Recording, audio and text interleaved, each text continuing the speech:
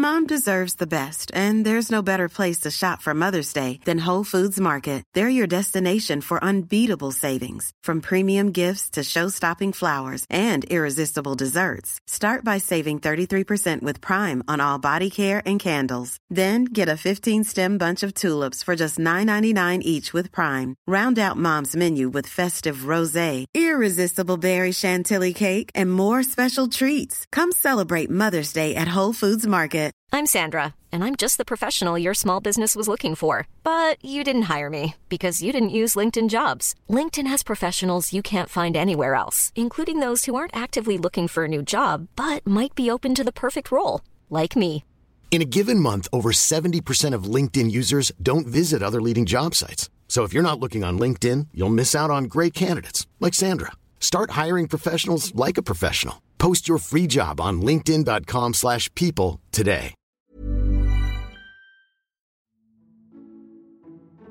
If you'd like to listen to this podcast ad-free and before it goes on general release, please consider becoming a patron from just £3 a month, or you can give a one-off donation via Acast Supporter.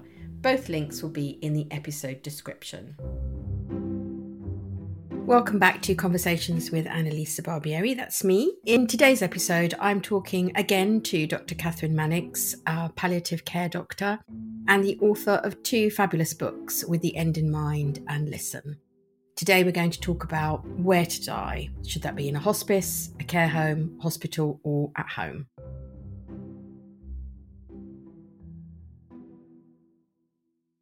Welcome back, Kathryn Mannix. We're going to talk today about a subject that became very close to my heart, as you know, last year, which is where to die. Now, obviously not everyone gets the choice, but when there is a choice, it seems to me, and please correct me if I'm wrong, but it's either kind of hospital, hospice, or home. With my father, he was in hospital. He was very clear that he wanted to go home. He did go home and he died at home. With my mum last year, Kathryn, as you may remember, she was in a care home and I became really quite obsessed with whether that was the best place for her to be, which wasn't really helped by the fact that she was asking hourly to go home. And I've since discovered that this is a conundrum for a lot of people, really.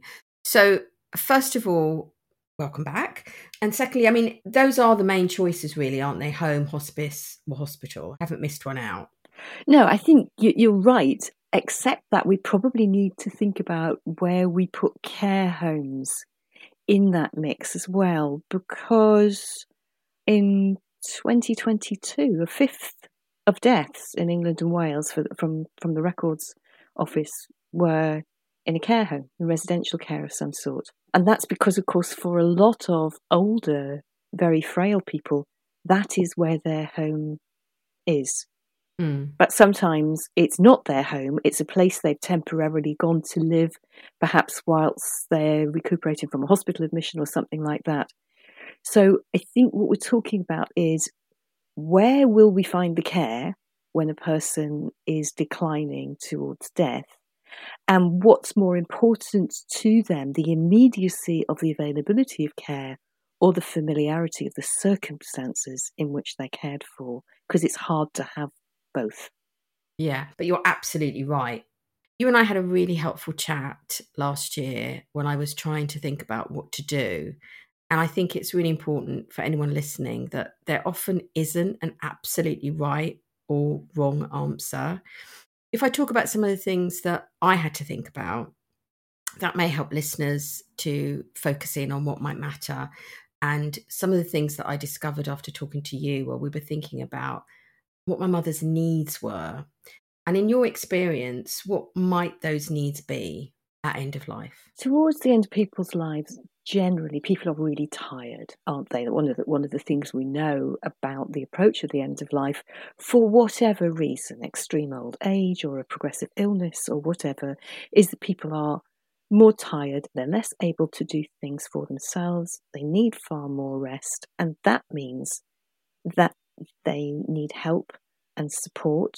And to start off with, that's only a little bit of help and support. But as time goes by, many people no longer get out of a chair or even stay in bed, and they may need help to wash, keep themselves fresh and feeling fresh. They may be unable to cook. They might even find it difficult to use a fork or a knife and fork to feed themselves. So there's this creeping increase in the need for care and attention just to keep the person clean, safe, as fed as they feel inclined to be. And not everybody has a big appetite towards the end of their life. And some people feel safer if the help is there immediately they need it. So they may be people who have family who live with them. They may be people who go and live with their family, or they may be people who don't have that option. And for them, residential care is probably the closest alternative to that they have their own space, they can make a place where they feel at home, and there are staff around them to help. The tricky thing is that we feel a kind of obligation to promise our dying relatives or our increasingly frail relatives that we won't let them be sent away from their homes. And we can find that a very, very difficult promise to come through on if they are very, very needy in terms of the amount of care and support they need. And that goes on for a very long time. And it's not that we don't love them enough to do it. It's that our lives have demands in them as well as the demands of that person's care. And it can be absolutely exhausting, and it can become impossible to continue to give that level of care and attention without becoming sick ourselves or not being able to do the other things, care for other members of the family or fulfill our job or whatever that we also need to do. I think the other thing that's really important, and please correct me if I'm wrong, is that sometimes we might underestimate what we need and the help that we need because we don't know how long someone has got. And if they're going to need help with going to the toilet or incontinence pants, is that something you're going to be prepared to do as a family member? So I think the care, whatever that might look like, is really important about where it's easiest to get that sorted. Something some people might not sort of think about, and it might not end up being relevant, but how important are things like the equipment around you? So that's a really important consideration. So let's think about people's skin. You and I, sitting as we are now, we're sitting quite still, we're paying each other attention. We don't look as though we're moving, but actually subtly we're shifting on our seats every now and again, and we're shifting the point at which the bones in our pelvis are pressing on the skin and through the skin into the cushion that we're sitting on. And we're gradually just slightly adjusting that position all of the time because our muscles can do that. We're strong enough to do that. We don't even think about doing that. As a person becomes more and more tired, as their muscles become more and more weary towards the very end of life, they don't make those tiny adjustments in their position. So if they're sitting or they're lying down, whichever part of their skin is taking the pressure of the weight of their body between the bones on the inside and the cushions or the mattress or the pillows on the outside is being nipped, and its blood supply is being temporarily interrupted. And that doesn't have to happen for very long without a shift before the skin begins to become red and then sore, and then eventually will break as what we call a pressure sore. Mm-hmm. And they are incredibly uncomfortable to put up with. That feeling of the skin being sore, the skin being broken, can be the most overwhelming symptom towards the end of a person's life. When a person is no longer able to just shift a tiny bit for themselves, let alone get themselves up and out of bed, they need two things. They need help to move so the skin that's under pressure is shifted every now and again, and they need some kind of pressure relieving support underneath their body, whether they're sitting on it or lying on it, that reduces the pressure and therefore allows that shifting of the body to be more delayed. Because we used to have to turn people really frequently in hospital. Towards the end of life, sometimes the nurses would be turning a person on a conventional mattress every 10 minutes. And that disturbs them, it's uncomfortable, it takes away their autonomy, their ability to just be able to sleep and rest. So being able to offer something that relieves the pressure, and there are special mattresses you can get, there are special beds that you can get, some very expensive beds that almost float the person on a cushion of air beneath a sheet, and you never need to adjust that person's position because all of their weight is distributed across all of the skin underneath them. And some intensive care units will use beds like that. So we're thinking all of the time of that kind of equation between how pressure relieving the surface is that we can provide for the person to sit or lie on, and how frequently, because of that, we still need to move them so that their skin is looked after and stays safe and comfortable and intact. And I presume if you're in a hospital or hospice, they have those special beds, but at Yes, home they you wouldn't. do. But you can contact I never remember if they're called community nurse or district nurses now. Which is it? Well, we call them district nurses, don't we? I think they call themselves the community nursing service these days, and they can access a whole heap of helpful bits of kit for us at home, and that's immensely helpful. And to do that, they usually need to come in and do an assessment first of all and see what's going on. So there are some very simple things, like you can get a rail that tucks in between the bottom part of the bed and the mattress above it, and provides a handrail on one or both sides of the bed. So a person who can't quite sit up under their own steam anymore has got a grab rail on one side or both sides, and using that they can shift themselves, sit themselves up. Little things like that. They're not huge structural changes in the room. You're still in your same bed, but you've got these extra little things that you can use. The nurses can provide additional padding, sheepskin and other pressure relieving things to put in the bed underneath the person. The places that very often feel the pressure are whichever part of your foot is resting on the bed. So it might be the back of your heel, or it might be those knobbly bones that stick out either side of your ankle. If you're sitting a lot, then it's that part of your pelvis that points down just below where your jeans pockets would be if you were wearing a pair of jeans, the back pockets on your jeans. Or if you've lost a lot of weight, then the processes that stick out at the back of the spinous processes, they can rest against a pillow that feels very innocent and comfortable, but it's like a little point of pressure between bone and pillow that can, over time, become very sore. So the nurses coming in can see what sort of position this person likes to be in for resting, what position they like to be in to sit up and take notice of the family, or to maybe have the small meals that they still fancy eating, or a cup of tea or whatever. And then they can give advice about the sorts of help that they can give. So fantastic resources available and enormous expertise on the part of community nurses to be able to assess and advise and order those for us.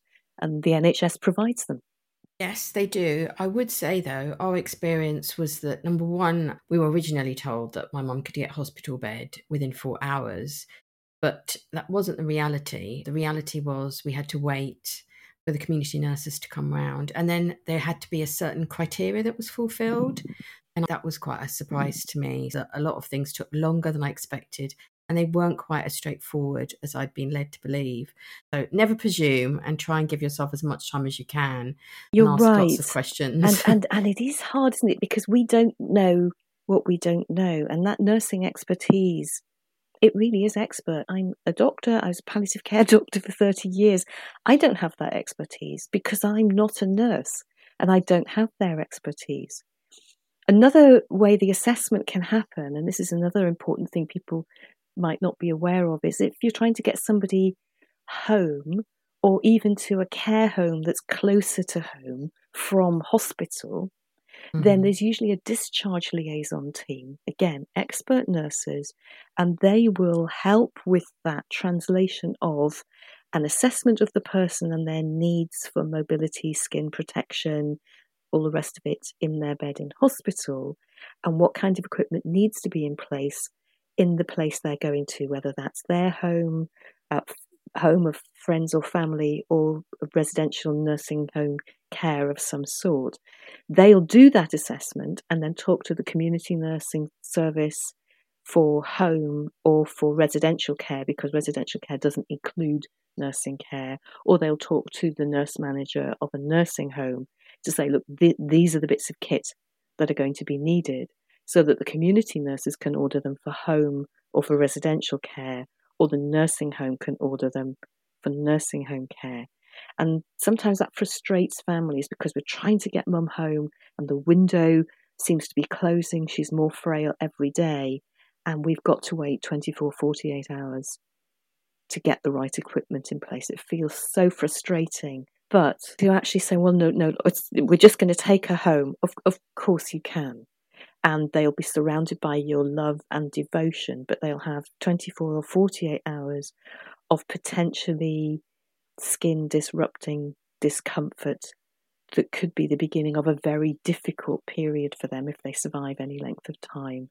So it's always trying to find that balance between being in the place that the person wants to be, getting the best care that they can possibly have. And it's attention, isn't it, all of the time? It's kind of playing one thing off against the other. Which best benefits can we maximise, and how can we minimise the difficulties at the same time?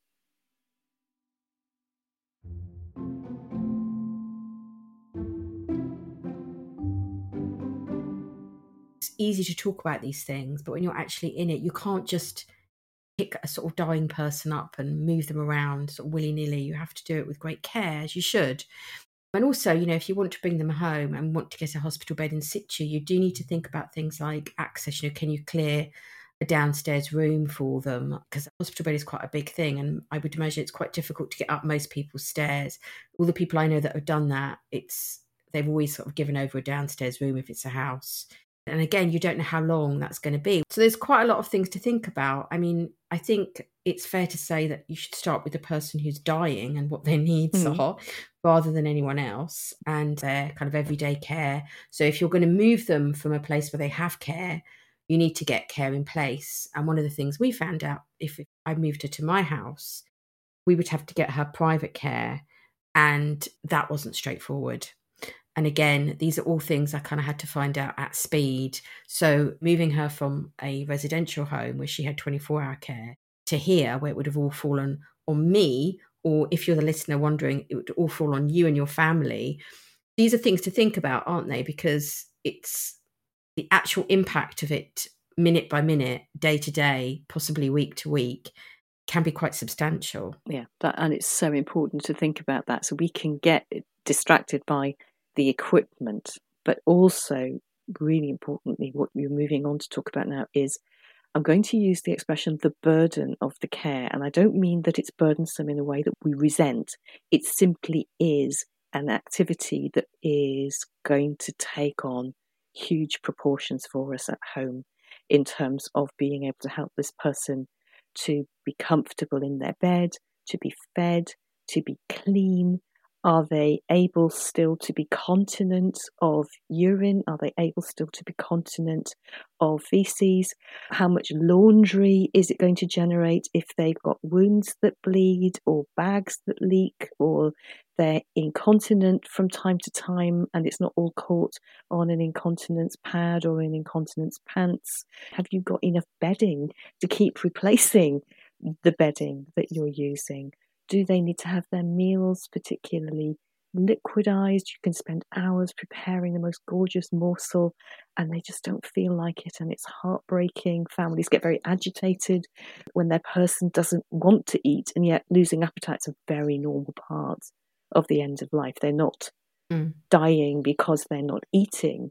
They're not eating because they're dying and they no longer have that sense of appetite. So the person or the people who are taking on the care need to know that they can offer that for 24 hours if necessary in every day. And that is not a sensible ask of one individual. And it's possibly not a sensible ask even of 3 or 4 or 5 individuals with a really tight rota and everybody's doing their best. There will be days when people just feel overwhelmed by that. So what are the other parts of care that we can get? Well, it depends a little bit on the way the person's physical health needs are assessed. There are different budgets that additional health can come out of, depending on how close to death the person is and whether their illness is a progressive physical illness. So there are some NHS budgets that might provide for additional care, but that would probably be people popping in to help with giving tablets or to help with moving the person in bed. It won't be round the clock person in the house giving the care. So if you want to have a carer in the house the moment you need them, then very often that means having to pay for private agency carers. Now again, community nursing teams are aware of the agencies, and sometimes a person's needs are such that they need that additional nursing care and the NHS budget will meet it. But very often anything additional to that will need to be funded by the person or by their families, and not everybody has the means to pay for that. There are also some charities that help with these kinds of things. So one of the things that can really make or break how successful we are at looking after a person while they're dying is whether we're able to get our own sleep at some point in each 24 hours, usually at night. And so Marie Curie, the charity, can offer somebody who will come and sit in your house, either in the room with the sick person or in a room nearby where they can hear them and they can pop in every now and again to see how they're doing, to help them to move, to give them drinks, to soothe them if they're uncomfortable, to call you if that's what needs to happen, but to give you the confidence to go to bed and get a few hours unbroken sleep before you take up the burden of care again on the following day. And Marie Curie will provide that at the invitation of the community nursing service at no charge to the family. The Marie Curie charity and the community nursing service pay half each. And that's regardless of the diagnosis of the person. It used to be a cancer-only service, but it isn't that anymore. So again, it's the community nursing service, the district nurses, who will know what are the agencies that are available, what can be provided free of charge through the NHS, what local charities or national charities might be able to provide, and what they can recommend to you, but you will have to pay for in addition to that. I think it might be worth mentioning where you live, because my experience, and my experience, was even with that hospice at home, which I talk about a bit more in a moment. It was when my dad died, we died very quickly, but towards the end we did have hospice home care, and it would have been wraparound in the event we didn't need it. But here, when I contacted my local hospice, they said that they couldn't really guarantee anyone come round to the house, but they could offer phone support, which wasn't really what I needed or wanted. I was quite shocked by that. And so I would say, if you have a loved one that's dying, I think it's quite difficult to make these preemptive phone calls. But I think it's really worth it, if you can't do them, to get someone else to do them, to find out what's actually available where you live. Because quite a lot of the places that you've mentioned, when I contacted them, even the end-of-life doulas, there was just simply no one near where I lived. So that kind of didn't help with the feeling of isolation. And I know that's not always the case. Lots of experiences are very different. But I think there is a lot to be said for research. And the moment you think this might be happening, and this is what I say to all my friends now, find out what's available to you, because there's always going to be things that curveballs that you didn't expect. Do you think that's sensible advice? I think it's really good advice. The difficulty, as I'm sure you've found, is that there isn't a really good central point of information, is there, to find out what all of those other additional not NHS services might be for your locality.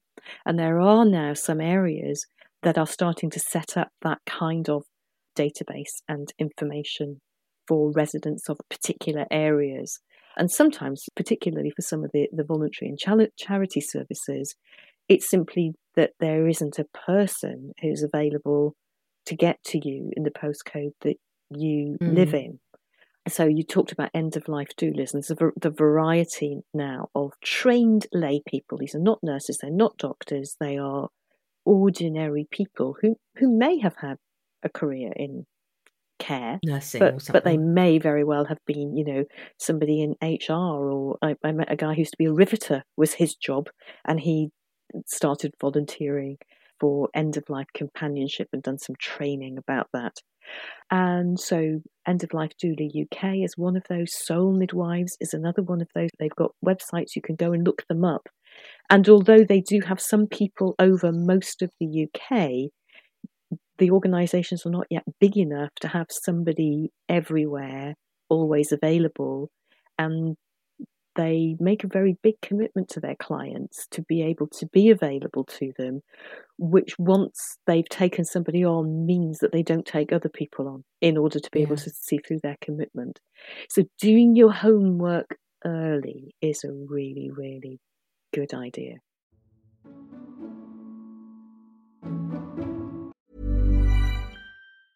Mom deserves the best, and there's no better place to shop for Mother's Day than Whole Foods Market. They're your destination for unbeatable savings, from premium gifts to show-stopping flowers and irresistible desserts. Start by saving 33% with Prime on all body care and candles. Then get a 15-stem bunch of tulips for just $9.99 each with Prime. Round out Mom's menu with festive rosé, irresistible berry chantilly cake, and more special treats. Come celebrate Mother's Day at Whole Foods Market. I'm Sandra, and I'm just the professional your small business was looking for. But you didn't hire me because you didn't use LinkedIn Jobs. LinkedIn has professionals you can't find anywhere else, including those who aren't actively looking for a new job, but might be open to the perfect role, like me. In a given month, over 70% of LinkedIn users don't visit other leading job sites. So if you're not looking on LinkedIn, you'll miss out on great candidates like Sandra. Start hiring professionals like a professional. Post your free job on linkedin.com/people today. When you're ready to pop the question, the last thing you want to do is second-guess the ring. At BlueNile.com, you can design a one-of-a-kind ring with the ease and convenience of shopping online. Choose your diamond and setting. When you find the one, you'll get it delivered right to your door. Go to BlueNile.com and use promo code LISTEN to get $50 off your purchase of $500 or more. That's code LISTEN at BlueNile.com for $50 off your purchase. BlueNile.com, code LISTEN.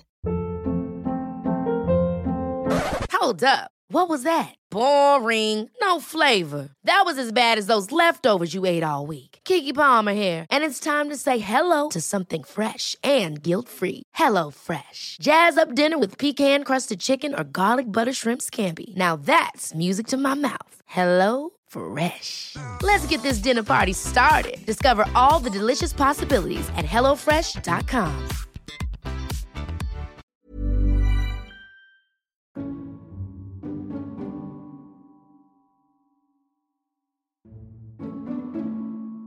I feel we've talked a lot about home, and I think most people, if asked, they would say they want to die at home. And that's not always practical.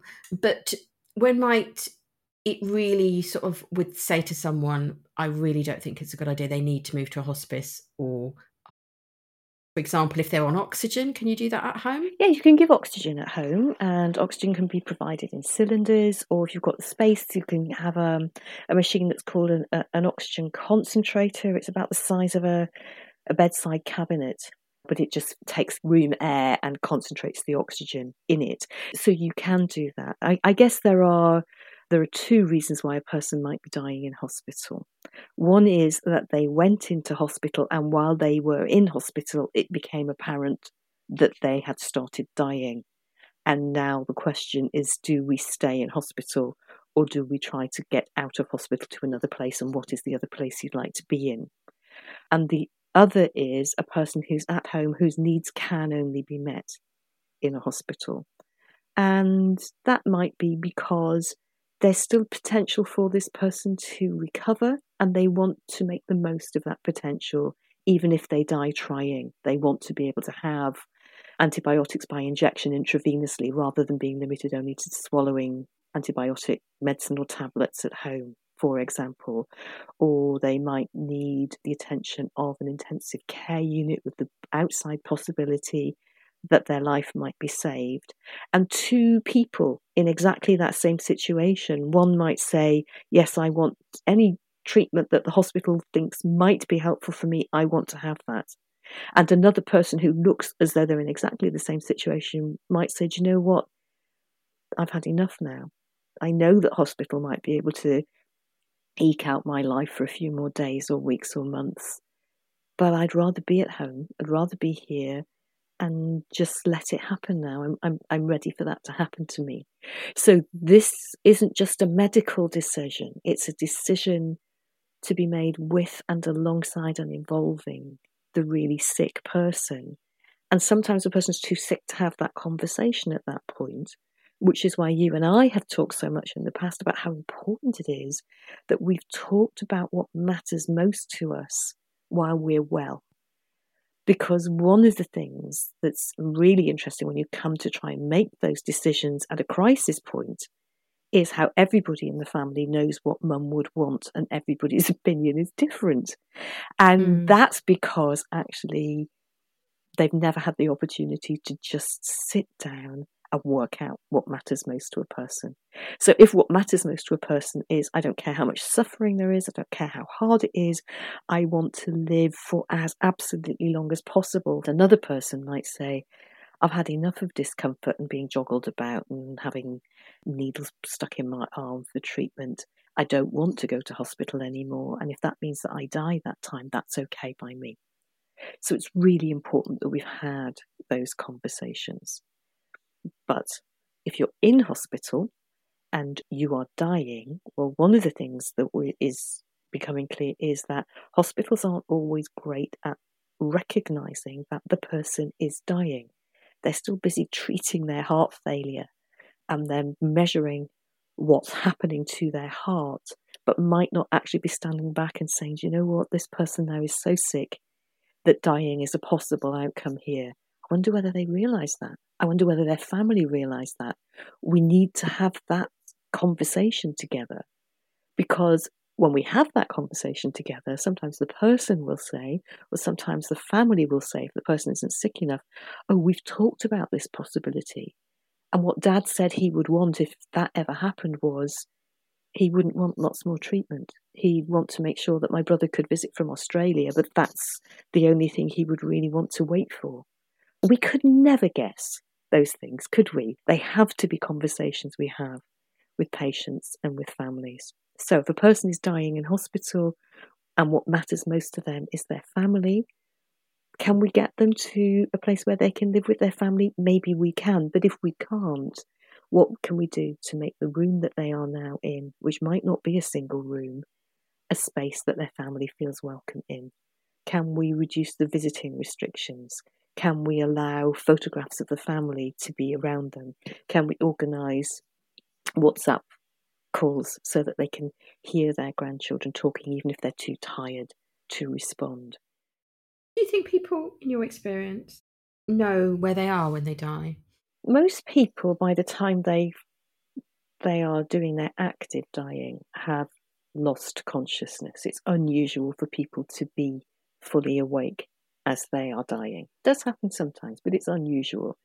So most people will have lost consciousness, but they'll know where they are until that point, unless their illness is actually influencing their mind or their brain. So perhaps if they've got dementia and they've stopped recognising where they are and people around them, or if they've been relatively sharp mentally, but they've become delirious because of sepsis or something like that as they're dying, they may find it more difficult to recognise.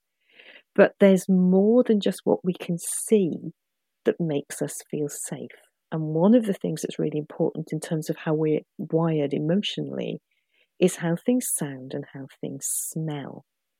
So actually being able to have the right sounds around a person, the kind of noise that they appreciate. So when I'm dying, I do not want young nurses playing their music on the radio at me. I would like silence or talk radio, Radio 4 or something like that. But my husband will have a particular set of classical music. He's probably written his playlist, because what he likes and what brings him comfort is very different from what I like and what brings me comfort. having the right smells around you, something that's familiar and comforting and nice, and not just those kind of antiseptic and stinky smells that unfortunately will be part of hospital experience as well. What can we do around that person so we create for them a really peaceful environment? Can they comfortably wear earphones to listen to their favourite sort of music so that it doesn't disturb the other patients, but they have the pleasure of it? And then the other thing you're saying, well, do people know where they are? We've got to give them the very best chance of being able to communicate. So if they wear hearing aids, they need to be looked after with their hearing aids in, with the batteries in the right way round, charged up, switched on. If you're lying a person with their face to the pillow, you might want to take the hearing aid out on that side so that it doesn't press into their ear and give them a pressure sore in their ear. Keep their glasses on, keep their glasses clean, help them to be able to see and to hear to the best of their ability so that they're able to be as autonomous as they can be and have the dignity of that all during their dying. That's some really good practical advice that people might not think about when somebody's dying. Important. In terms of a hospice, I used to be terrified of hospices. I don't know why. But then I went to them because I loved were dying and I kind of got used to them. Why would you choose a hospice if you have the choice over hospital or home? What can it give you? Is it like a halfway house? Let's talk about what hospices are and what they aren't. Hospices are not nursing homes for dying people. If what you need is tender, loving nursing care as you die and you don't have any additional special needs, you can do that in a nursing home. Hospices are the intensive care units of palliative care. They are staffed by specialists and we use them as our beds for helping people whose symptoms can't be properly addressed by the rest of the healthcare system. So that might be about control of difficult physical symptoms like pain or breathlessness or bowel problems or nausea or itch, all sorts of things that you don't think of as very serious symptoms, but actually can really, really impoverish somebody's quality of life unless they're properly addressed. Physical symptoms like that, but also emotional symptoms. People who are absolutely desperately afraid or sad, or they're anticipatory grieving for themselves is just interfering with their ability to enjoy the time that's left. Or family dynamics in a particular family are so strained and difficult that that's adding to the emotional burden of the person and the people around them. So generally, hospices are used for symptom management for people whose illnesses are not curable, because obviously the best way to get rid of a symptom is to cure the illness that's causing it, right? So generally, hospices will look after people who've got fairly far advanced illness, but you're not obliged to die if you go into a hospice. You're not usually admitted to a hospice just because you're simply dying. It's because you're reaching the end of your life in a way that isn't comfortable enough for it to be able to proceed peacefully in the place where you were. And usually we will try and get people in, sort their symptoms out and get them back to the place that they wanted to be. People on their first admission to a hospice are more likely to go home than to die there. So that's a really important statistic because they're coming in for a symptom to be sorted out. But quite often what will happen is the person will be in and out and in and out. And over that period of time, they might get to know the team very well. And it might be, therefore, that the last time they come in, we maybe could have got them home, but they're so close to the end of life now and they feel confident with us and we're able to create that peaceful space around a bed in a hospice that is very difficult to create in a hospital, that they say, oh, well, let's just stay here now. It's not very much longer, just stay. So that is different from choosing to go to a hospice to die. About 5% of deaths in the UK will be in a hospice because that's all the beds we've got. So if we used every bed for a person who's going to die sometime in the next 2, 3, 4, 5, 6 weeks, then say that person stays for 6 weeks, That's 3 people whose symptoms could have been solved in a 10-day admission and got home again, who couldn't have their symptoms solved because somebody who was only dying was in that bed. Mm. So where do most people die? Well, it used to be hospital, and gradually we're bringing that down. So about 50%, or in fact just a bit less now, of deaths will be in hospital, but just over half will be either at home or in a care home, and then 5%-ish in a hospice. So hospice is there as a facility to help us to be as well as we can be. And that might include care at the very end of our lives, but we shouldn't make that assumption. And most of us need to be thinking about, if we're going to live into older age, as most of us are, where are we going to live to get the care we need as our bodies start to get weary, sometimes years before we're actually going to die. So we need to be thinking about what kind of residential care would suit us, whereabouts in the country we would want to be, who are the people we would want to be closest to, thinking about the travelling distance for the people who matter most to us. People very, very attached to their homes, but they're living in lonely isolation somewhere in the Lake District, and the rest of the family is, I don't know, in London and Cornwall. That's incredibly difficult visiting distances for the families. And yet this person is so attached to the home that they've perhaps brought all those children up in. So there are some really important, tender, challenging conversations that families need to be able to have. Mum, I cannot promise you that I will be able to live with you and look after you while you're dying if you want to stay in this house in the Lake District and I've got my job and my kids in Cornwall. I can't make you that promise. If you would like to come and live closer to us in Cornwall, we'll stand a very much better chance of being able to be with you and alongside you and loving you over that time. But sometimes we have difficult choices to make, and it hasn't got to just be the people who would do the caring who have to be selfless. The person who needs the care might have to think about being selfless too. Of course, we go back to that thing, which is people don't really know.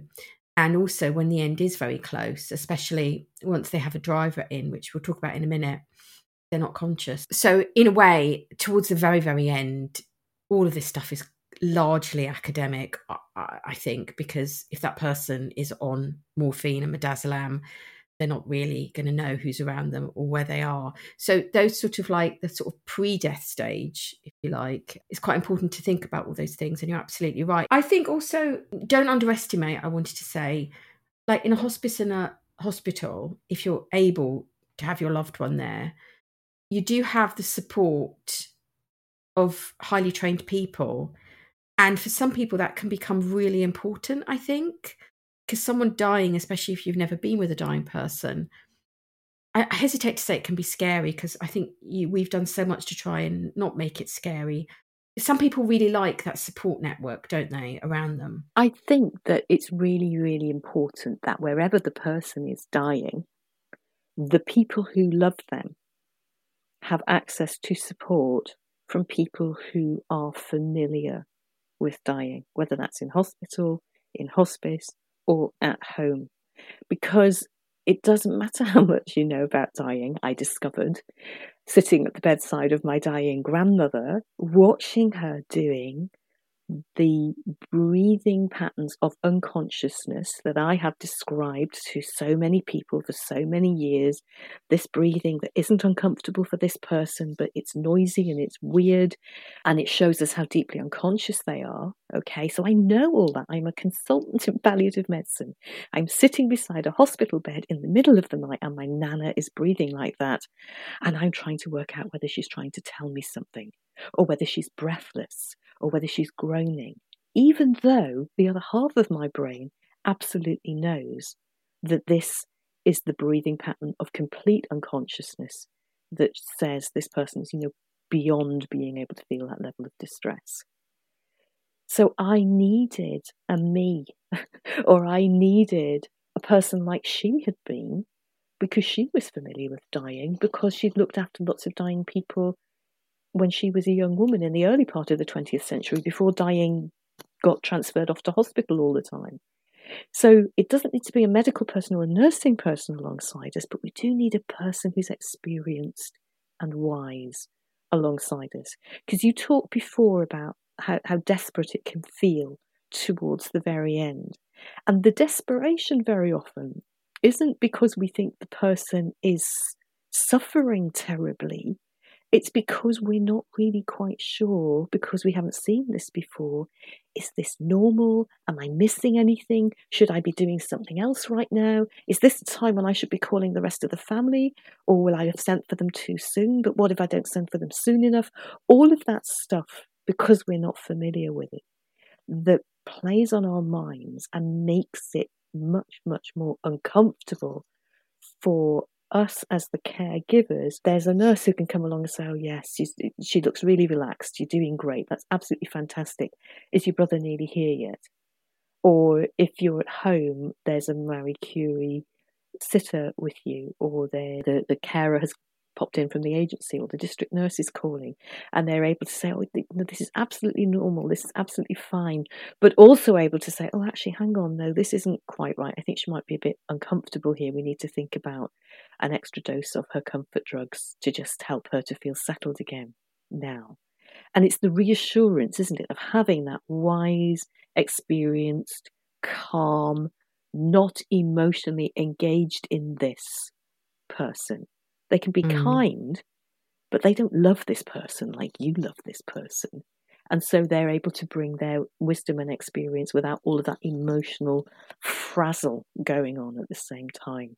So we need experienced people about the end of life. And you're going to become one of those because you've been courageous enough to be there up close and personal on several occasions.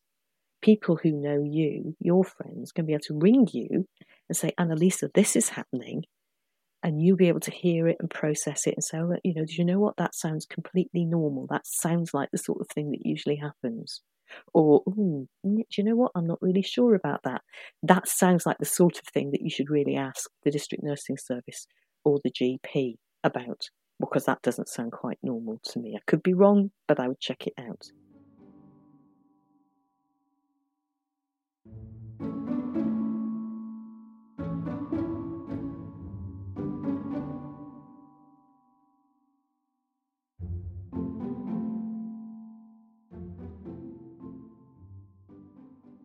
Who decides who goes into a hospice? So hospices take referrals, just like hospitals do. From GPs? So GP, district nurse, a hospital team. I used to work in a hospital palliative care team. So sometimes I'd phone the hospice and say, we need a hospice bed to sort out this person's pain. I'm guessing it's going to be maybe a 3 to 5 day admission. We can get them back into the hospital or get them home from there. And then the hospice will usually have more requests than they've got beds for. So they then have to prioritise. So say I'd asked for one of my hospital patients to be given a hospice bed because they were on maybe a busy surgical ward, and there were lots of things to solve and no soothing space to do the solving, and trickiness with using unusual sorts of painkillers, specialist high-end palliative care stuff. Please, can you take this patient and do that over the next few days? And they said, well, we will if we can, but actually you've got a patient who's a similar age and a similar family structure to this person, but they are at home and there isn't a nurse with a drug trolley and a drug cupboard. So actually we're going to prioritise the person who is at home, not because your patient doesn't need us, but because this other patient needs us more. So every day hospices run admissions meetings where they look at the number of beds they've got available and the number of requests they've got for a person to use those beds, and say yes to some and sadly therefore have to say no to others. We haven't got enough hospice beds yet around the country. And of course, hospices themselves, you touched on hospice at home before. There are two sorts of hospices. We think of hospices as buildings, and usually they are like a kind of nursing home, but with extra specialist staff who are all specialists in palliative care. But in some places, that's not the right model. In really rural areas, everybody's miles from the patient if the patient gets taken to our hospice that's in the big town for a massive rural area. And that's very often where we have hospice at home instead, where the nurses, the doctors, the physios and OTs, the chaplains and social workers, all those specialists, they will go and visit the person, and their bed is their bed in their house or their bed in their care home, and the specialist palliative care is travelling to them rather than them being in a building that's staffed by specialists. So there are examples of that in rural communities in Scotland, in Cumbria and the Lake District, in parts of Yorkshire, rural Northumberland. There are places down in the southwest in Cornwall and Devon, and scattered all around the country. So when people are doing their homework, finding out what there is, when they find the name of a hospice, they then need to find out from that hospice whether all of their care is beds in a particular building or whether any of their care is actually outreach so that they can get to you and support you where you are instead. Yes, back to do your research. You mentioned drugs, and I think this is something we need to talk about because, as discussed, death isn't always straightforward or peaceful, and there's quite a psychological aspect to death in my very, very small experience, which can be quite upsetting. The person who's dying can seem in distress. There's quite a lot of plucking of the air, which is such a weird phenomenon, but I believe is something that often happens in people that are dying. Do we know why they do that, plucking the air? So a really interesting thing. So let's just have a little think about some of the things that we see as people are dying. So there's an overarching pattern of just getting more tired, of sleeping more, of dipping in and out of sleep, of gradually becoming unconscious rather than just asleep, but still waking up from time to time, and then eventually just being unconscious all of the time. But during those changes, another thing that can happen is that the person doesn't get quite back to fully awake. And the mental state that they're in is actually something that we're all really familiar with, although we've probably never thought about it before. You know, when you're in a really, really deep sleep and the alarm clock goes off, and there's a period of being still asleep, but the noise of the alarm clock becomes a noise that's in the dream. So you're in your dream somewhere, there are fire bells or a burglar alarm going off or the car alarm where you've lost your car keys, and you make sense of it in the dream. And then gradually, because of the noise, you start to wake up a bit more. And now, okay, no, hang on, it's not a car alarm. It's the blooming alarm clock. And there's a staged change from completely unaware, but incorporating this outside thing that's real, the noise, but misinterpreting it. And then there's coming back towards awareness and starting to realise that the noise isn't in your dream, the noise is in real life, but you're not quite sure where you are. And then gradually you come back to full awakeness and it's the alarm clock and you can turn it off. That in-betweeny state is a state that some people get stuck in for short or longer periods of time when they're coming backwards and forwards between awakeness and unconsciousness.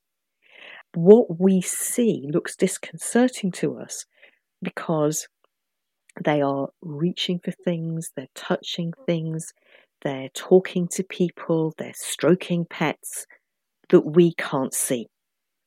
And we think that they're experiencing something that is frightening and weird and awful. When people who've been like that fully wake up afterwards, which some of them sometimes do, they'll tell us about the vivid dreams they've had or how lovely it was. But because it looked weird to us, we superimposed it being frightening because we were frightened. Now, sometimes people are dreaming things that are unpleasant and then they are frightened, and helping them to become more awake and reorientate is one of the ways we can help them.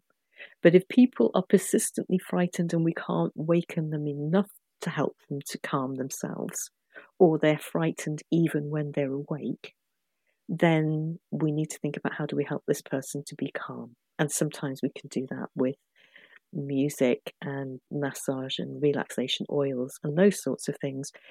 And we try to resist using drugs because the more you give drugs that sedate people, the harder it is for them to actually reorientate to reality and calm themselves. But sometimes we do need to use drugs to help a person to get to a state of peaceful sleep instead of agitated in-betweenness. And we always try to use the lowest possible dose that we can. And the drugs that we use, because a person by this stage often isn't awake enough to swallow, would usually be drugs either that we give by injection or that they can absorb by them being against the skin on the inside of their cheek or under their tongue. Because the blood vessels in the mouth will absorb things very quickly. So it's usually a drug called midazolam. It's a relative of diazepam, of Valium. Benzodiazepine, it's a drug that tranquilizes and causes sleep. And remember, tranquilizer means peaceful maker. And what we're trying to do isn't to sedate the person. It's to relax the person to the point where they can become comfortable. So some people can go into a kind of semi-awake, smiley, relaxed state with the right amount of that drug.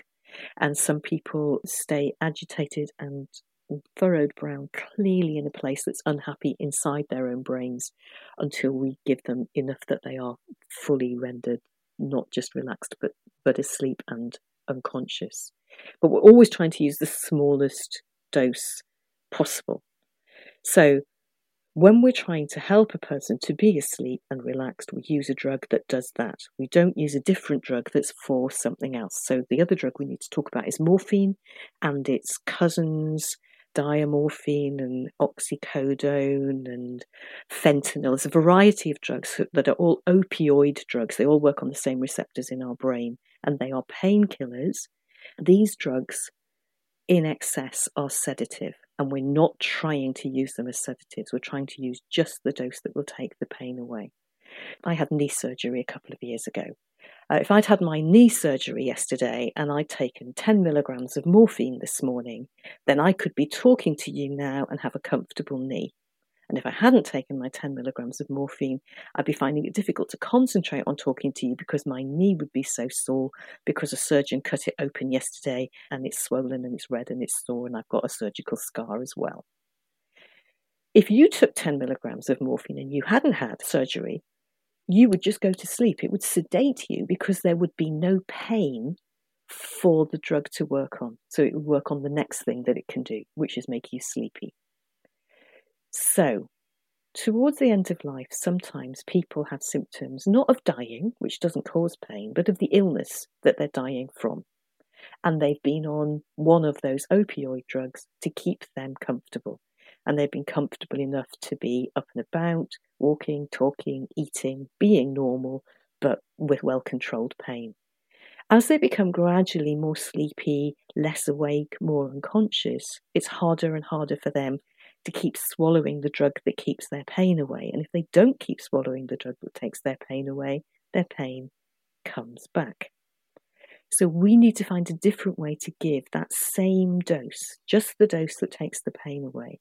And that's when we very often move from swallowing it to injecting it. And rather than having to give injections every few hours, we put the whole day's dose into a syringe and put it into one of those little syringe pumps, a syringe driver, and the dose in there is the equivalent to what the person was taking when they were up and about and comfortable and walking and talking. Now they're becoming unconscious because they are dying. They're not becoming unconscious because of the drug in the syringe driver. The drug in the syringe driver is only doing the job that it did when they were fully awake, which is taking their pain away. The problem is that usually we don't become unable to swallow our medicines until very, very late in the illness, maybe 2 or 3 days before the very end of life. So people have started to associate, and the Daily Mail has not been helpful. The Daily Mail has run stories that say, once the syringe driver starts, you'll be dead within 72 hours. And that is possibly a true relationship in that it possibly is about 72 hours before a person dies, that they're not able to swallow anymore, so they need a syringe driver. But they're not dying because they have a syringe driver. They're dying comfortably because the syringe driver is helping their symptoms not to interfere as they're dying. So it's really important that patients and families aren't afraid of this syringe driver. All it's doing is either delivering drugs that you already needed, we already knew the dose, and that's the dose we'll give you, or as you're dying, some new things have started to happen, like you've started to get a bit nauseated and you can't keep the nausea tablets down, or you've started to feel a little bit less easy in your breathing, or we want to give you something to help your breathlessness to subside, or, as we just discussed a few minutes ago, there's an anxiety and an agitation building up, and we want to deliberately relax you by adding a drug that gives some relaxation to what's happening to you. It seems that what you're saying is that the drugs smooth out the bumps in the road, but the road was always there. And certainly they can be very useful. I also think that once the driver goes in when somebody is dying, like you said, it does calm them down. So just from a practical point of view, I think, and I don't know if you agree with this, Kathryn, but if you're going to say anything to your loved one, maybe say it before the driver goes in. Do you think that's sensible? I think it's really sensible that we always check when medications are going to be changed, even if they're not in a syringe driver. You know, if somebody comes and has a look at this dying person and says, actually, do you know what, they're a bit uncomfortable, I'm going to change their level of painkillers, or I'm going to give them a new anti-nausea agent, always to say, is there any possibility that what you're about to do could be more sedative than what they're already taking? Anybody who's ever taken travel sickness pills will know that you feel a bit spacey and sleepy when you take them, even though they're not supposed to be sedative. They just do that as a kind of side effect. Always try to have conversations before a medication change. And I think maybe one of the most important times is if a person is in crisis at home and they get admitted to hospital. It's quite possible a hospital will say, what on earth is going on? Is this person suddenly developing, I don't know, an abscess somewhere, or are they having a stroke or whatever? We need to do a scan. They need to lie still in the scanner. We're going to have to sedate them for them to have the scan.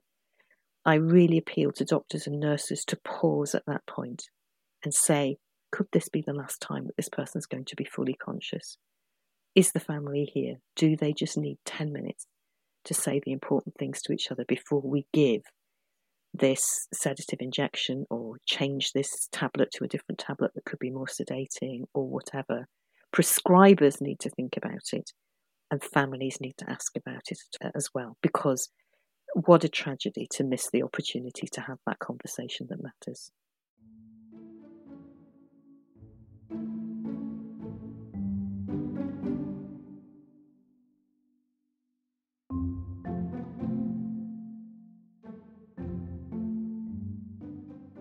Can we talk a little bit about the sort of practical things that might help a person feel more comfortable as they're dying, wherever you are? You mentioned music. I played some Italian songs to my mum. I sang her some nursery rhymes, which she recognised, which she used to sing to us and to my husband. Vaseline or some sort of lip salve, although I think you're not meant to use that if you're on oxygen. I don't know if that's right.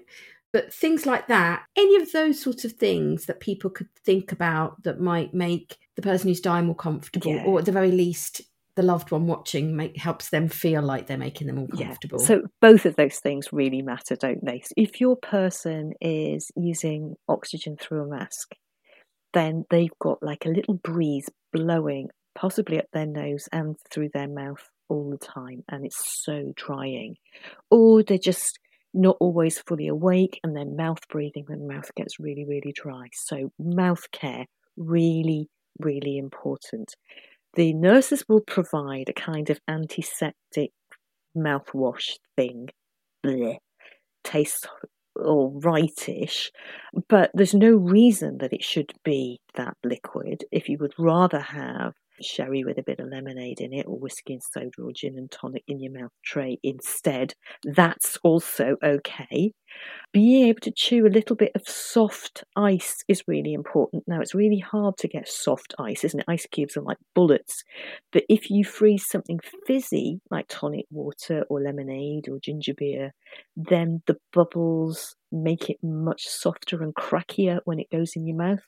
So you just pour them in your ice cube tray in your freezer, and then when you get them out, you can mash them up a little bit and give the person a little bit of frozen lemonade or frozen tonic water on a spoon, and it's really, really refreshing. You can freeze those bubbly things with a little bit of alcohol in them as well, if you want to, if that's what they like. Mm-hmm. But remember that alcohol is an antifreeze, so it has to be really, really dilute gin and tonic, or really, really dilute whiskey and soda.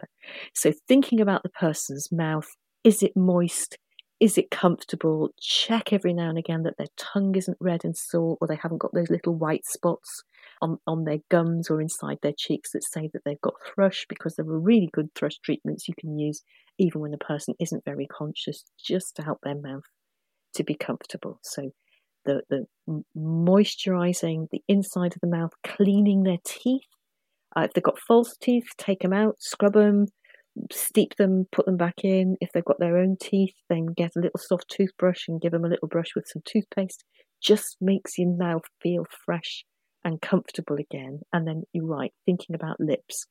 Vaseline or other lip salves, there's a worry about Vaseline because it's petroleum jelly, and oxygen obviously would be a kind of an inflammatory combination. But I would think as long as nobody's smoking in the room or lighting incense sticks, which might be thing you'd want to do, should be okay. But there are lots of other lip salves on the market as well as Vaseline. So mouth, inside the nose also gets dry, and sometimes rubbing a little bit of lip salve or Vaseline around the nostrils and up inside just makes everything a little bit smoother and more comfortable.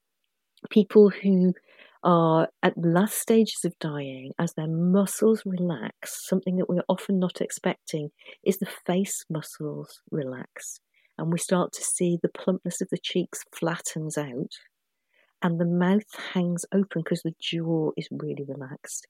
And the eyelids start to open because it takes a lot of muscles to close your eyelids. So people can have partially open eyes. People go, oh, are they awake? Are they listening? What's going on? No, it's just that they're so relaxed now that their eyes aren't completely closed, which means that their eyelids and their eyelashes aren't protecting the whole eyeball anymore.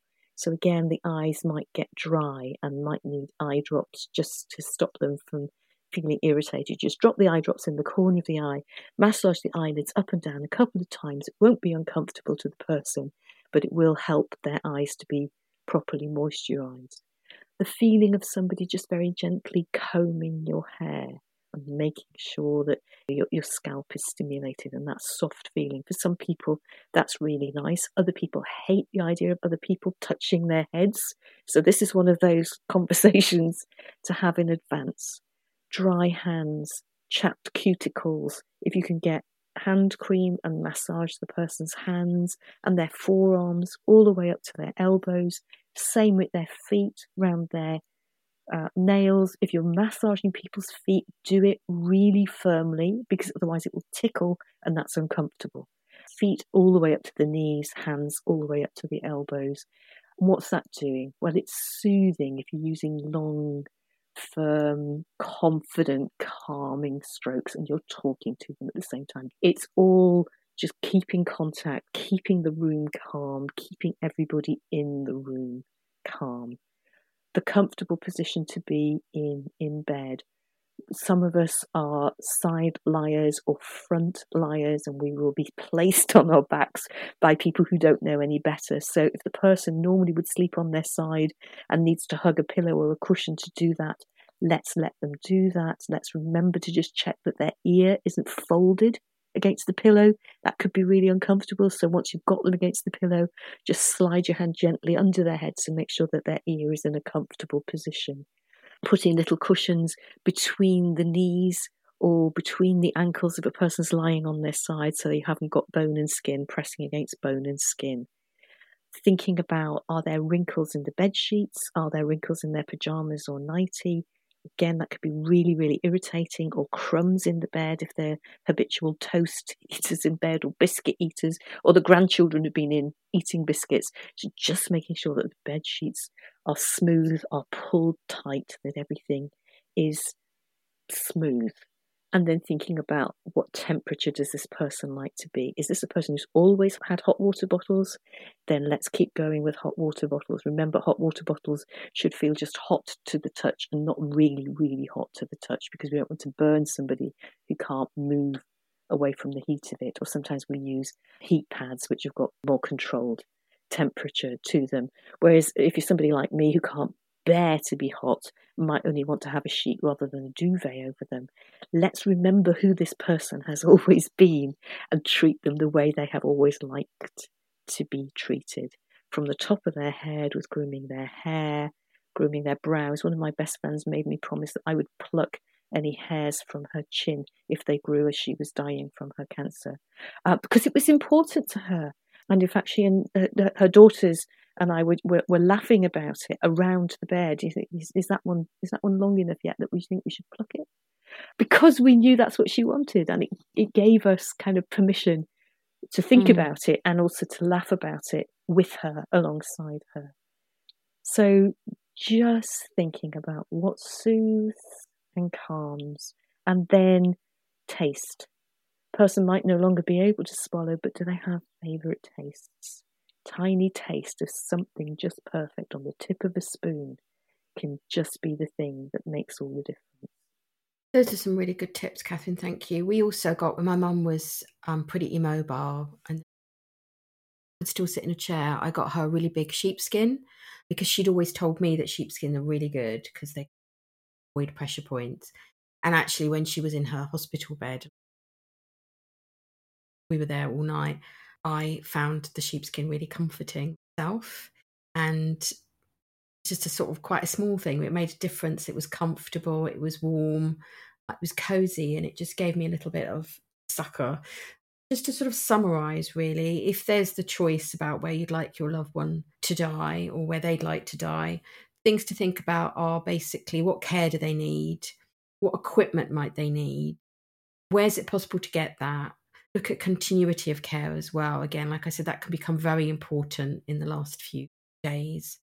Visitors, we've spoken about, do you want people to come? Is it easy for them to come? Is there somewhere for them to sit if you're at home or in a hospital?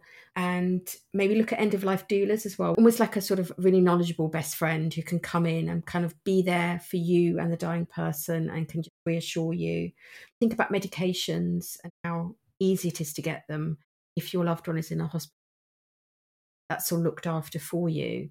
So really kind of think from the person out what they might need, where the best place for them, and then really do your research. Ring up the local hospice, try and get some intel. What's the hospice at home care like?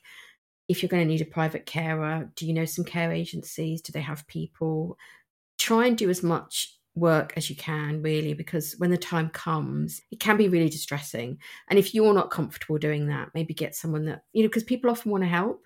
So see if there's someone that you could say, could you ring that person? So really do your research and think about the person, and then radiate outwards from what they might need to what the people around you might need, because you kind of only get one go at this, don't you? You absolutely do. And then I would say at the very end of all of that, when you've decided what you wanted to do, you've done your absolute level best to deliver it, and then something happens and it all gets tipped up and you end up not in the place you would have chosen. Remember this. There's a wonderful piece of research that shows that at the very end of life, in the end, it really doesn't matter where the bed is. What matters is the people who are around the bed. That in the end, it's the people who matter to us most, and being able to be surrounded by their care and their love as much as we would need to be, which for some of us is hearing their voices around and feeling their touch. And for others of us is knowing that they're in the next room, but they're giving us the time and the space and the privacy that has always been the way we've liked to live our lives. So it's not really so important where the person is, so much as that they know that you are at the side of them as much as they would want you to be. That's a lovely image to finish off on. Thank you very much. Just before we say goodbye, are you working on any other books? Yes, I've been thinking about the idea of regret and about how people get to the end of their lives and have made sense of difficult things that have happened or unwise things that they did earlier on in their lives, and how much more peaceful those people are when they're doing their kind of end-of-life review and getting themselves ready to die, if instead of still being full of fury and blame and anger or shame and guilt and self-recrimination, they've done the processing that allows them to get to a place where, yeah, of course they still wish that thing hadn't happened. But instead of it being those huge inflammatory difficult emotions, it's that sense of regret that's almost like the safe harbour you get to from the ocean of other emotions that you've been through on the way. Yeah, I think one of the reasons I try and think about things so carefully is that I think regret is a horrible emotion thing to feel. And I think that if you've really thought about something, you may get curveballs. Things may not end up quite as you would have liked, but you have at least thought about it. And I think, and I hope that this podcast gives people the opportunity. So, Dr. Kathryn Mannix, thank you very much. Thank you very much.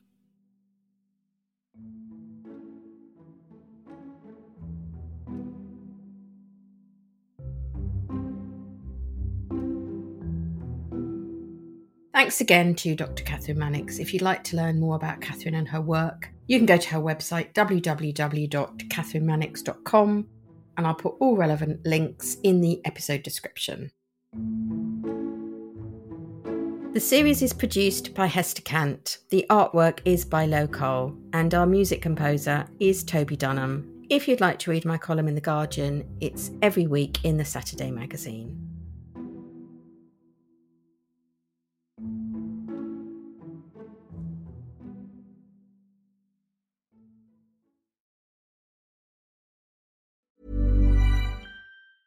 Mom deserves the best, and there's no better place to shop for Mother's Day than Whole Foods Market. They're your destination for unbeatable savings, from premium gifts to show-stopping flowers and irresistible desserts. Start by saving 33% with Prime on all body care and candles. Then get a 15-stem bunch of tulips for just $9.99 each with Prime. Round out Mom's menu with festive rosé, irresistible berry chantilly cake, and more special treats. Come celebrate Mother's Day at Whole Foods Market. Hey, it's Paige DeSorbo from Giggly Squad. High quality fashion without the price tag. Say hello to Quince.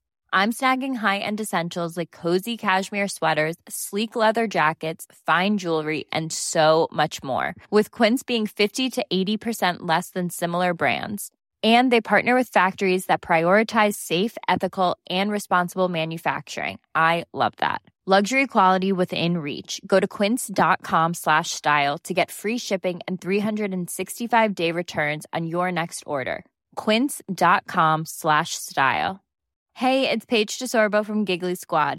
High quality fashion without the price tag. Say hello to Quince.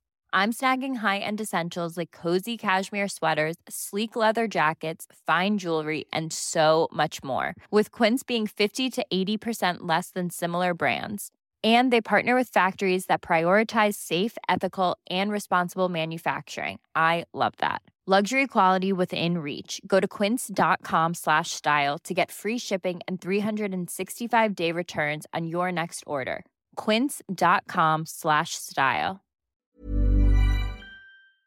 Hello, this is Annalisa. I started doing this podcast because it's an idea I really believe in, so much so that I decided to put my money where my mouth is and self-fund the project. I really want to keep releasing this podcast for free, so if you enjoy this episode, a way you can help is to visit our Acast supporter page and give what you can. You'll find the link in the episode description. Thank you.